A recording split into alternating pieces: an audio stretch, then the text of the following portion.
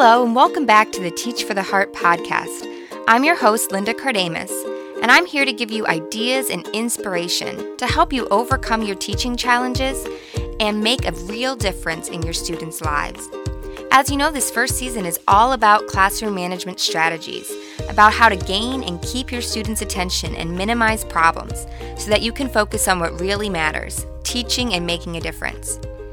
Last week, we talked about a specific step-by-step plan to help you regain control of your classrooms if things have gotten a little out of hand. If you haven't listened to that yet, you'll definitely want to check that episode out first and then come back here, because today we're going to talk about one piece of that puzzle, and that is the classroom shakeup. You might be wondering, what exactly is a classroom shakeup? Well, the idea is that it's a way to get your students' attention and to show them by actions that things are going to be different than they used to be. So let's get started.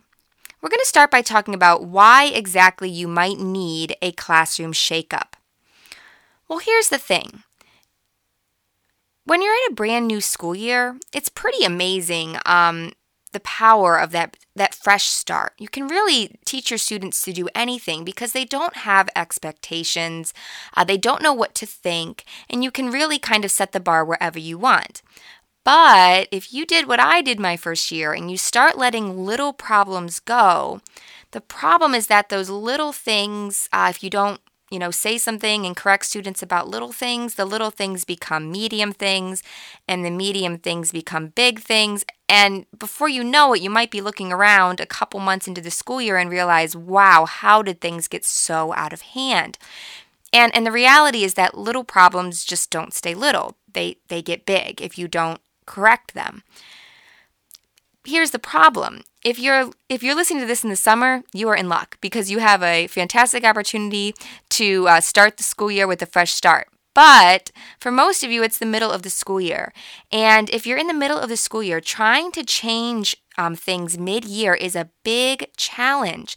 It's definitely like trying to swim upstream. But one of the biggest tools that can help you is a classroom shakeup. What this does is kind of resets the students' expectations. It gets their attention by using actions, not just words. So that's why you need a classroom shakeup. But what exactly is a classroom shakeup? Well, what you want to do is you want to change up your normal classroom routine so that you get your kids' attention and show them by your actions that things are going to be different than they used to be. Let me give you an example. I was talking to a teacher last year, actually, and she was telling me that her students were having a lot of trouble hanging up their coats. And I think I talked to you guys a little bit about this last week. But they were having trouble hanging up their coats, and she just didn't know what to do. And as we discussed it, we said that what she's going to do is she's going to put away that coat rack. She's going to hide it so that when the students show up, and go to hang out their coats, there's nowhere to put them. What that's going to do is make them naturally come to her and ask, wait, what's going on? So the difference is, instead of her just getting up in front of the classroom and say, now we've been having problems with the coat rack, here's what's going to happen next, and the students kind of thinking, yeah, we've been through this before. Instead, they're coming to her and asking, wait, what happened? Where's the coat rack? What's going on? And you have their attention and the chance to show them that things will be different. We'll talk about some more examples in a minute, but first of all, let's talk about how to actually create a classroom shakeup. Well, the first thing you need to do is identify some of the key problem areas in your classroom.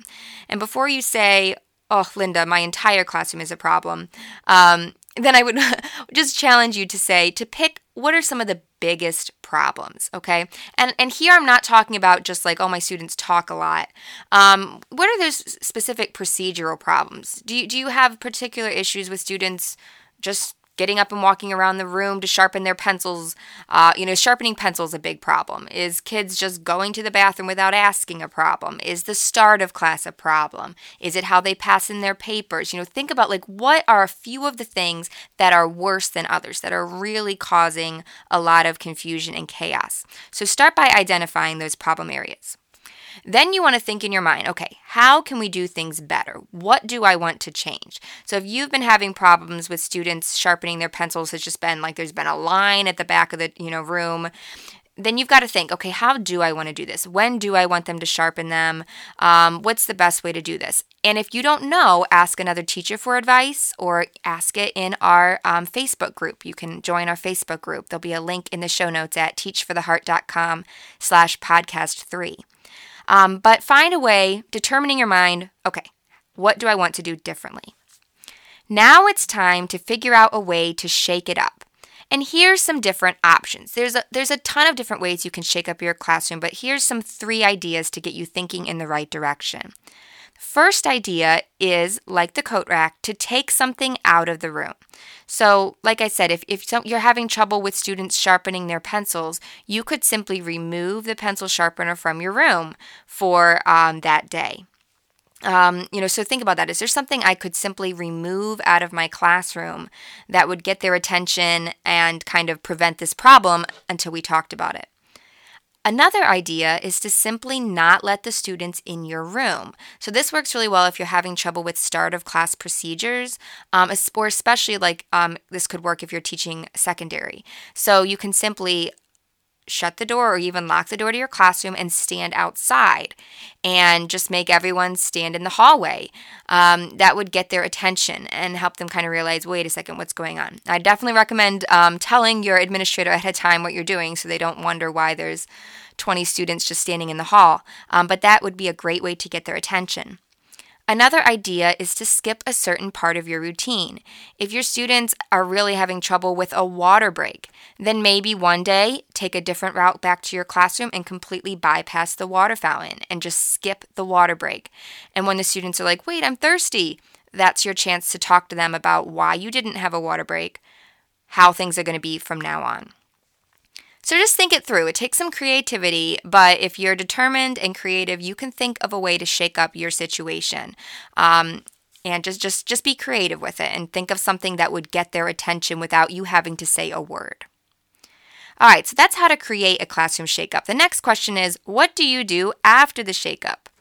Well, the key is that you have their attention. Now you need to use it. Now, do not take this opportunity to lecture or scold. That is not the purpose. This is not the time to go launch into a lecture. It is simply a time to very calmly show that you are in control and calmly tell them how things will be from now on. Something simple. We've been having trouble. We've been having lots of issues going to the water fountain. We're not going to have those issues anymore from now on. Here is how we will do the procedure, and you calmly explain it to them. Along with that, you need to teach them the new procedure, and there's actually a specific method you can use to teach the procedure that we're going to cover next week. So you'll definitely want to tune in next week when we talk about how to teach procedures that your students will actually follow. But the basic key is that you want to actually practice the procedure and you want to correct it when they make mistakes. And that brings me to my last point, and that is after the classroom shakeup, you need to be careful to deal with the first problems that come up. Now, remember I talked about in the very beginning of the episode, when you're starting out a school year, if you let little things go in the beginning, little things that cues your students that, she said to do this, but she doesn't really care, so it doesn't matter. And if you don't correct those little things, they become medium things, and then they become big things. Same thing is true here. You just reset this certain procedure. Now is your chance to show your students that you mean business. So the very first time someone uses the wrong procedure, you need to deal with that. Now, that does not mean that you yell at them. It does not mean that you give them a detention. You probably don't need any type of consequence unless the student is blatantly, purposefully disobeying you. The reality is that they're used to doing things a certain way, and now they have to change it. So give them a lot of grace and understanding. But what you need to do is kindly correct them. So, if you have a new pencil sharpening procedure and someone just stands up and let's say your new procedure is that you only do it at a certain time of class and someone gets up to sharpen their pencil at the wrong time, you just need to say very kindly, oh, Simeon, don't forget, sit down right now. This is not the time to sharpen your pencils. Remember, you need to wait until, whenever you need to wait until the end of the class. So you actually just kindly correct them, but then insist that they do it the new way. Don't let them do it the old way. Insist that they do it the new way and have them redo it if necessary.